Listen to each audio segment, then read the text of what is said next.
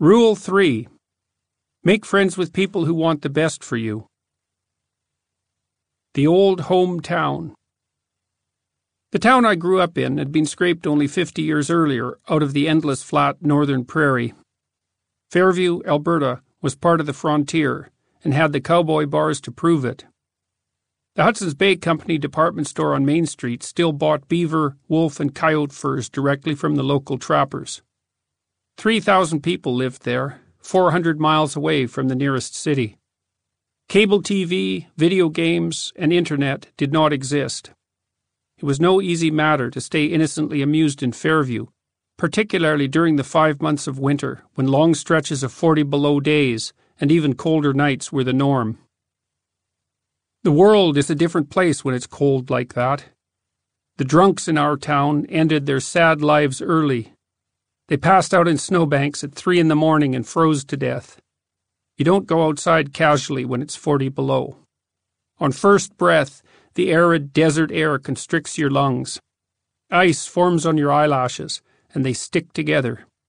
Long hair, wet from the shower, freezes solid and then stands on end wraith-like of its own accord later in a warm house, when it thaws bone dry, charged with electricity. Children only put their tongues on steel playground equipment once. Smoke from house chimneys doesn't rise. Defeated by the cold, it drifts downwards and collects like fog on snow-covered rooftops and yards. Cars must be plugged in at night, their engines warmed by block heaters, or oil will not flow through them in the morning, and they won't start. Sometimes they won't anyway. Then you turn the engine over pointlessly until the starter clatters and falls silent. Then you remove the frozen battery from the car, loosening bolts with stiffening fingers in the intense cold, and bring it into the house. It sits there, sweating for hours, until it warms enough to hold a decent charge. You are not going to see out of the back window of your car, either. It frosts over in November and stays that way until May. Scraping it off just dampens the upholstery. Then it's frozen, too. Late one night, going to visit a friend, I sat for 2 hours on the edge of the passenger seat in a 1970 Dodge Challenger, jammed up against the stick shift, using a vodka-soaked rag to keep the inside of the front windshield clear in front of the driver because the car heater had quit. Stopping wasn't an option.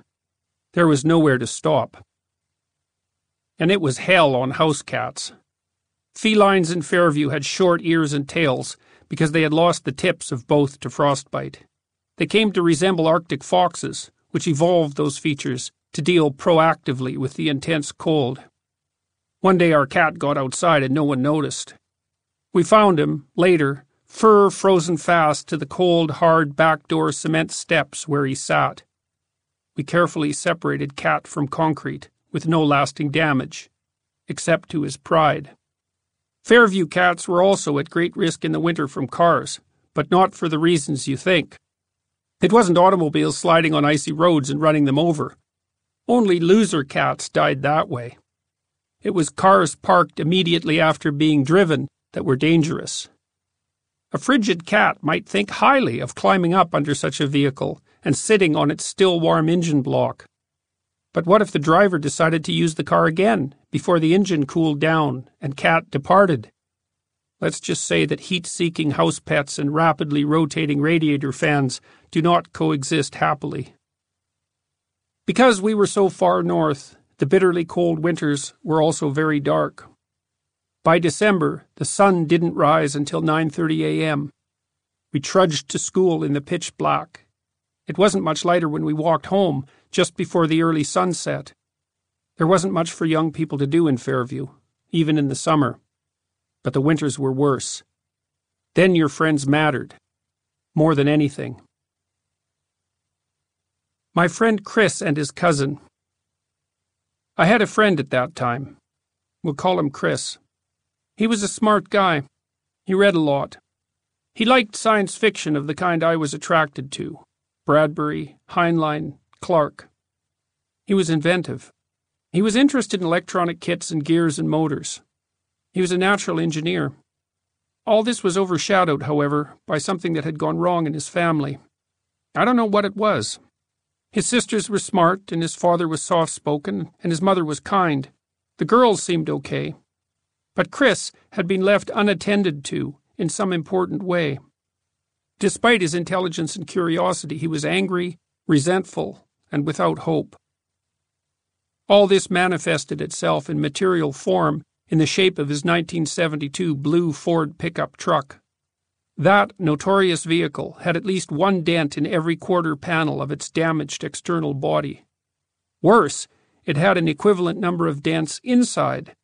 Those were produced by the impact of the body parts of friends against the internal surfaces during the continual accidents that resulted in the outer dents. Chris's truck was the exoskeleton of a nihilist. It had the perfect bumper sticker. Be alert. The world needs more alerts. The irony it produced in combination with the dents elevated it nicely to theater of the absurd. Very little of that was, so to speak, accidental. Every time Chris crashed his truck, his father would fix it and buy him something else. He had a motorbike and a van for selling ice cream. He did not care for his motorbike. He sold no ice cream. He often expressed dissatisfaction with his father and their relationship. But his dad was older and unwell, diagnosed with an illness only after many years. He didn't have the energy he should have.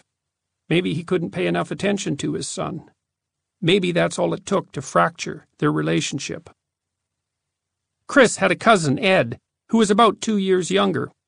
I liked him, as much as you can like the younger cousin of a teenage friend.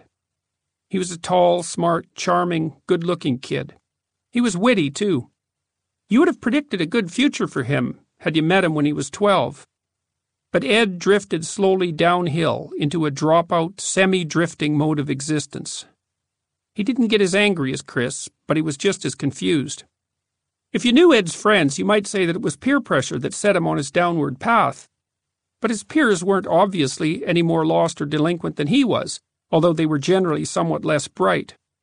It was also the case that Ed's, and Chris's, situation did not appear particularly improved by their discovery of marijuana. Marijuana isn't bad for everyone, any more than alcohol is bad for everyone. Sometimes it even appears to improve people. But it didn't improve Ed. It didn't improve Chris either. To amuse ourselves in the long nights, Chris and I and Ed and the rest of the teenagers drove around and around in our 1970s cars and pickup trucks. We cruised down Main Street, along Railroad Avenue, up past the high school, around the north end of town, over to the west, or up Main Street, around the north end of town, over to the east, and so on, endlessly repeating the theme. If we weren't driving in town, we were driving in the countryside. A century earlier, surveyors had laid out a vast grid across the entire 300,000 square mile expanse of the Great Western Prairie. Every 2 miles north, a plowed gravel road stretched forever, east to west. Every mile west, another traveled north and south. We never ran out of roads. Teenage wasteland. If we weren't circling around town and countryside, we were at a party. Some relatively young adult, or some relatively creepy older adult, would open his house to friends. It would then become temporary home to all manner of party crashers, many of whom started out seriously undesirable, or quickly became that way when drinking. A party might also happen accidentally, when some teenager's unwitting parents had left town.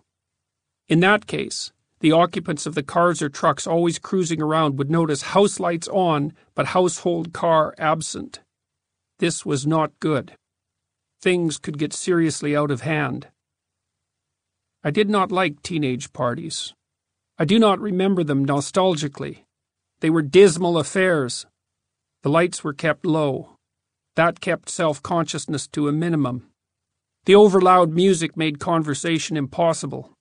There was little to talk about in any case. There were always a couple of the town's psychopaths attending. Everybody drank and smoked too much.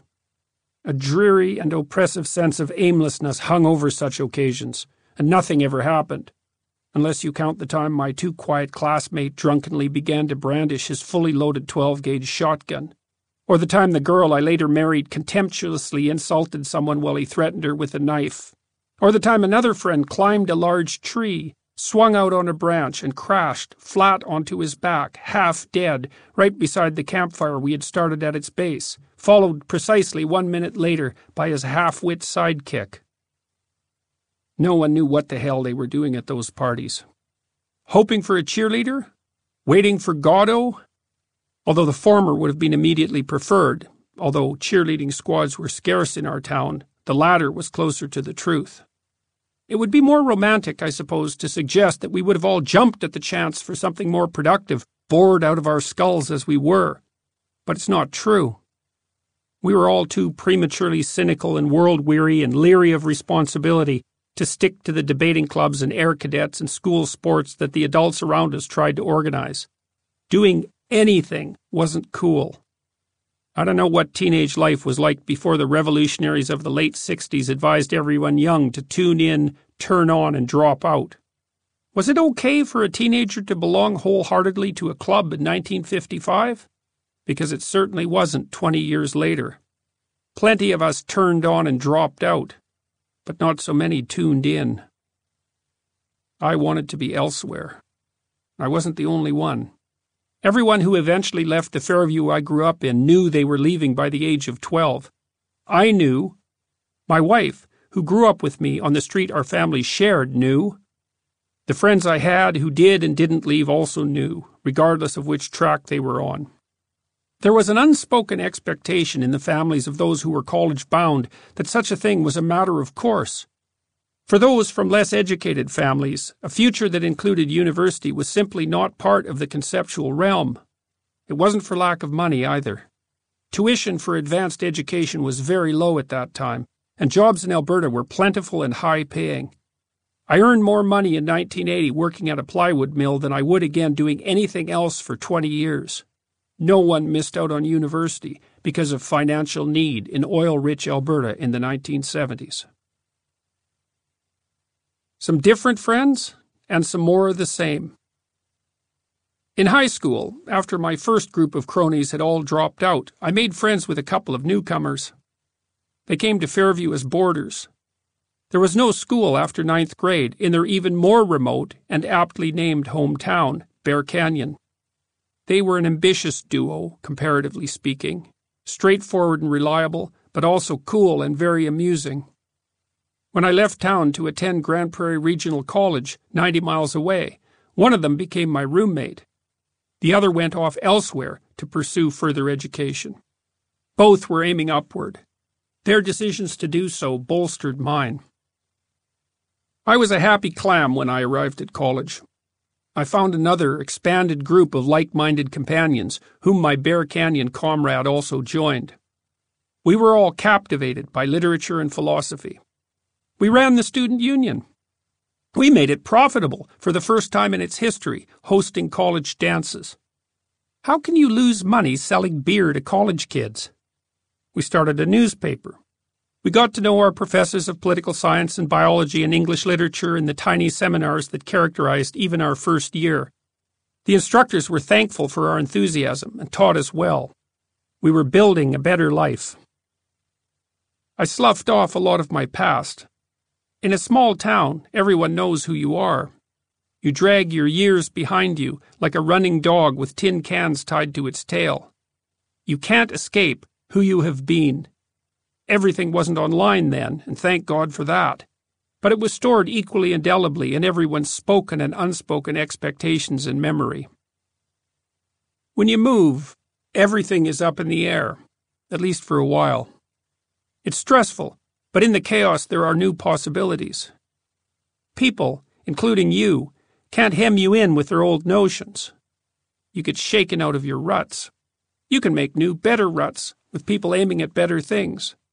I thought this was just a natural development. I thought that every person who moved would have, and want, the same phoenix-like experience. But that wasn't always the case. One time when I was about 15, I went with Chris and another friend, Carl, to Edmonton, a city of 600,000. Carl had never been to a city. This was not uncommon. Fairview to Edmonton was an 800-mile round trip. I had done it many times, sometimes with my parents, sometimes without. I liked the anonymity that the city provided. I liked the new beginnings. I liked the escape from the dismal, cramped adolescent culture of my hometown. So I convinced my two friends to make the journey. But they did not have the same experience. As soon as we arrived, Chris and Carl wanted to buy some pot.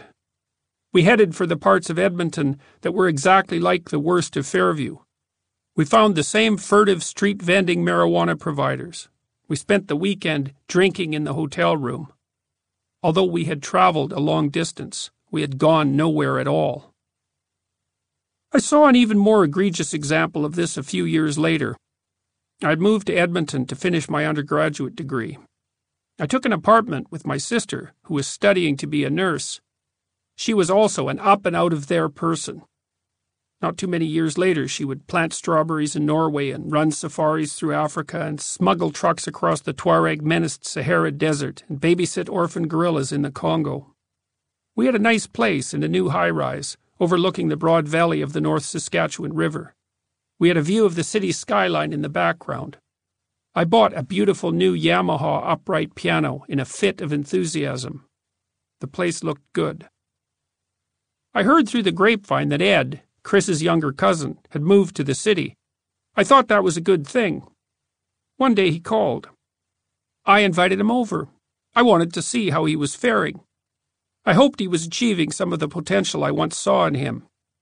That is not what happened. Ed showed up, older, balder, and stooped. He was a lot more not doing so well young adult and a lot less youthful possibility. His eyes were the telltale red slits of the practiced stoner. Ed had taken some job, lawn mowing and casual landscaping, which would have been fine for a part-time university student or for someone who could not do better, but which was wretchedly low-end as a career for an intelligent person. He was accompanied by a friend. It was his friend I really remember.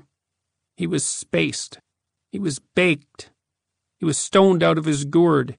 His head in our nice civilized apartment did not easily occupy the same universe. My sister was there. She knew Ed. She'd seen this sort of thing before. But I still wasn't happy that Ed had brought this character into our place. Ed sat down. His friend sat down too, although it wasn't clear he noticed. It was tragicomedy. Stoned as he was, Ed still had the sense to be embarrassed. We sipped our beer. Ed's friend looked upwards. "My particles are scattered all over the ceiling," he managed. Truer words were never spoken. I took Ed aside and told him politely that he had to leave. I said that he shouldn't have brought his useless bastard of a companion. He nodded. He understood. That made it even worse. His older cousin Chris wrote me a letter much later about such things. I included it in my first book, Maps of Meaning, The Architecture of Belief, published in 1999. I had friends, he said, before. Anyone with enough self-contempt that they could forgive me mine. What was it that made Chris and Carl and Ed unable, or worse, perhaps unwilling, to move or to change their friendships and improve the circumstances of their lives? Was it inevitable, a consequence of their own limitations, nascent illnesses, and traumas of the past? After all, people vary significantly, in ways that seem both structural and deterministic. People differ in intelligence, which is in large part the ability to learn and transform. People have very different personalities as well. Some are active, and some passive. Others are anxious or calm. For every individual driven to achieve, there is another who is indolent. The degree to which these differences are immutably part and parcel of someone is greater than an optimist might presume or desire. And then there is illness, mental and physical, diagnosed or invisible, further limiting or shaping our lives. Chris had a psychotic break in his 30s after flirting with insanity for many years. Not long afterward, he committed suicide. Did his heavy marijuana use play a magnifying role? Or was it understandable self-medication? Use of physician-prescribed drugs for pain has, after all, decreased in marijuana-legal states such as Colorado. Maybe the pot made things better for Chris, not worse. Maybe it eased his suffering instead of exacerbating his instability. Was it the nihilistic philosophy he nurtured that paved the way to his eventual breakdown? Was that nihilism, in turn, a consequence of genuine ill health, or just an intellectual rationalization of his unwillingness to dive responsibly into life? Why did he, like his cousin, like my other friends, continually choose people who and places that were not good for him? Sometimes, when people have a low opinion of their own worth, or perhaps when they refuse responsibility for their lives, they choose a new acquaintance of precisely the type who proved troublesome in the past. Such people don't believe that they deserve any better, so they don't go looking for it. Or perhaps they don't want the trouble of better. Freud called this a repetition compulsion. He thought of it as an unconscious drive to repeat the horrors of the past, sometimes perhaps to formulate those horrors more precisely, sometimes to attempt more active mastery, and sometimes perhaps because no alternatives beckon. People create their worlds with the tools they have directly at hand. Faulty tools produce faulty results. Repeated use of the same faulty tools produces the same faulty results. It is in this manner that those who fail to learn from the past doom themselves to repeat it. It's partly fate. It's partly inability. It's partly unwillingness to learn, refusal to learn, motivated refusal to learn. Rescuing the damned. People choose friends who aren't good for them for other reasons, too. Sometimes it's because they want to rescue someone. This is more typical of young people, although the impetus still exists among older folks who are too agreeable or have remained naive or who are willfully blind. Someone might object. It is only right to see the best in people. The highest virtue is the desire to help. But not everyone who is failing is a victim, and not everyone at the bottom wishes to rise, although many do, and many manage it. Nonetheless, people will often accept or even amplify their own suffering as well as that of others if they can brandish it as evidence of the world's injustice. There is no shortage of oppressors among the downtrodden, even if, given their lowly positions, many of them are only tyrannical wannabes. It's the easiest path to choose, moment to moment, although it's nothing but hell in the long run. Imagine someone not doing well. He needs help. He might even want it. But it is not easy to distinguish between someone truly wanting and needing help and someone who is merely exploiting a willing helper. The distinction is difficult even for the person who is wanting and needing and possibly exploiting. The person who tries and fails and is forgiven, and then tries again and fails and is forgiven, is also too often the person who wants everyone to believe in the authenticity of all that trying. When it's not just naivety, the attempt to rescue someone is often fueled by vanity and narcissism. Something like this is detailed in the incomparable Russian author Fyodor Dostoevsky's bitter classic, Notes from Underground, which begins with these famous lines: "I am a sick man. I am a spiteful man. I am an unattractive man. I believe my liver is diseased." It is the confession of a miserable, arrogant sojourner in the underworld of chaos and despair. He analyzes himself mercilessly, but only pays in this manner for 100 sins, despite committing 1,000. Then, imagining himself redeemed, the underground man commits the worst transgression of the lot. He offers aid to a genuinely unfortunate person, Liza, a woman on the desperate 19th century road to prostitution. He invites her for a visit, promising to set her life back on the proper course. While waiting for her to appear, his fantasies spin increasingly messianic. One day passed, however, another and another. She did not come, and I began to grow calmer. I felt particularly bold and cheerful after 9 o'clock. I even sometimes began dreaming, and rather sweetly. I, for instance, became the salvation of Liza simply through her coming to me and my talking to her. I develop her, educate her. Finally, I notice that she loves me passionately. I pretend not to understand. I don't know, however, why I pretend. Just for effect, perhaps. At last, all confusion, transfigured, trembling and sobbing, she flings herself at my feet and says that I am her savior and that she loves me better than anything in the world. Nothing but the narcissism of the underground man is nourished by such fantasies. Liza herself is demolished by them. The salvation he offers to her demands far more in the way of commitment and maturity than the underground man is willing or able to offer. He simply does not have the character to see it through, something he quickly realizes and equally quickly rationalizes. Liza eventually arrives at his shabby apartment, hoping desperately for a way out, staking everything she has on the visit. She tells the underground man that she wants to leave her current life. His response? "Why have you come to me? Tell me that, please," I began, gasping for breath and regardless of logical connection in my words. I longed to have it all out at once, at one burst. I did not even trouble how to begin. "Why have you come? Answer! Answer!" I cried, hardly knowing what I was doing. "I'll tell you, my good girl, why you have come. You've come because I talked sentimental stuff to you then, so now you're as soft as butter and longing for fine sentiments again. So you may as well know that I was laughing at you then, and I'm laughing at you now." "Why are you shuddering?"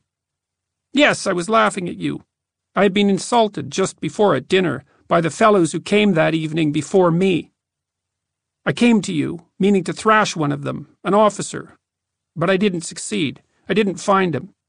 I had to avenge the insult on someone to get back my own again. You turned up. I vented my spleen on you and laughed at you. I had been humiliated, so I wanted to humiliate. I had been treated like a rag, so I wanted to show my power. That's what it was. And you imagined I had come there on purpose to save you? Yes? You imagined that? You imagined that?" I knew that she would perhaps be muddled and not take it all in exactly, but I knew, too, that she would grasp the gist of it very well indeed. And so, indeed, she did. She turned white as a handkerchief, tried to say something, and her lips worked painfully, but she sank on a chair as though she had been felled by an axe. And all the time afterwards she listened to me with her lips parted and her eyes wide open, shuddering with awful terror. The cynicism of my words overwhelmed her. The inflated self-importance, carelessness, and sheer malevolence of the underground man dashes Liza's last hopes. He understands this well. Worse, something in him was aiming at this all along, and he knows that too. But a villain who despairs of his villainy has not become a hero. A hero is something positive, not just the absence of evil. But Christ himself, you might object, befriended tax collectors and prostitutes. How dare I cast aspersions on the motives of those who were trying to help? But Christ was the archetypal perfect man, and you're you. How do you know that your attempts to pull someone up won't instead bring them or you further down? Imagine the case of someone supervising an exceptional team of workers, all of them striving towards a collectively held goal. Imagine them hardworking, brilliant, creative, and unified. But the person supervising is also responsible for someone troubled who's performing poorly elsewhere. In a fit of inspiration, the well-meaning manager moves that problematic person into the midst of his stellar team, hoping to improve him by example. What happens? And the psychological literature is clear on this point. Does the errant interloper immediately straighten up and fly right? No. Instead, the entire team degenerates. The newcomer remains cynical, arrogant, and neurotic. He complains. He shirks. He misses important meetings. His low-quality work causes delays and must be redone by others. He still gets paid, however, just like his teammates. The hard workers who surround him start to feel betrayed. Why am I breaking myself into pieces striving to finish this project, each thinks, when my new team member never breaks a sweat? The same thing happens when well-meaning counselors place a delinquent teen among comparatively civilized peers. The delinquency spreads, not the stability. Down is a lot easier than up. Maybe you are saving someone because you're a strong, generous, well-put-together person who wants to do the right thing. But it's also possible, and perhaps more likely, that you just want to draw attention to your inexhaustible reserves of compassion and goodwill. Or maybe you're saving someone because you want to convince yourself that the strength of your character is more than just a side effect of your luck and birthplace. Or maybe it's because it's easier to look virtuous when standing alongside someone utterly irresponsible. Assume first that you're doing the easiest thing and not the most difficult. Your raging alcoholism makes my binge drinking appear trivial. My long, serious talks with you about your badly failing marriage convince both of us that you are doing everything possible and that I am helping you to my utmost. It looks like effort. It looks like progress. But real improvement would require far more from both of you. Are you so sure the person crying out to be saved has not decided 1,000 times to accept his lot of pointless and worsening suffering simply because it is easier than shouldering any true responsibility? Are you enabling a delusion? Is it possible that your contempt would be more salutary than your pity? Or maybe you have no plan, genuine or otherwise, to rescue anybody. You're associating with people who are bad for you, not because it's better for anyone, but because it's easier. You know it. Your friends know it. You're all bound by an implicit contract, one aimed at nihilism and failure and suffering of the stupidest sort. You've all decided to sacrifice the future to the present. You don't talk about it. You don't all get together and say, let's take the easier path. Let's indulge in whatever the moment might bring. And let's agree further not to call each other on it. That way we can more easily forget what we are doing. You don't mention any of that. But you all know what's really going on. Before you help someone, you should find out why that person is in trouble. You shouldn't merely assume that he or she is a noble victim of unjust circumstances and exploitation. It's the most unlikely explanation, not the most probable. In my experience, clinical and otherwise, it's just never been that simple. Besides, if you buy the story that everything terrible just happened on its own with no personal responsibility on the part of the victim, you deny that person all agency in the past, and by implication in the present and future as well. In this manner, you strip him or her of all power. It is far more likely that a given individual has just decided to reject the path upward because of its difficulty. Perhaps that should even be your default assumption when faced with such a situation. That's too harsh, you think. You might be right. Maybe that's a step too far. But consider this. Failure is easy to understand. No explanation for its existence is required. In the same manner, fear, hatred, addiction, promiscuity, betrayal, and deception require no explanation. It's not the existence of vice or the indulgence in it that requires explanation. Vice is easy. Failure is easy too. It's easier not to shoulder a burden. It's easier not to think and not to do and not to care. It's easier to put off until tomorrow what needs to be done today and drown the upcoming months and years in today's cheap pleasures.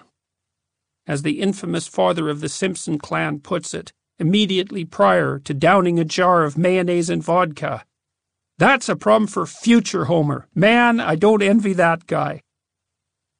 How do I know that your suffering is not the demand of martyrdom for my resources, so that you can oh so momentarily stave off the inevitable? Maybe you have even moved beyond caring about the impending collapse, but don't yet want to admit it.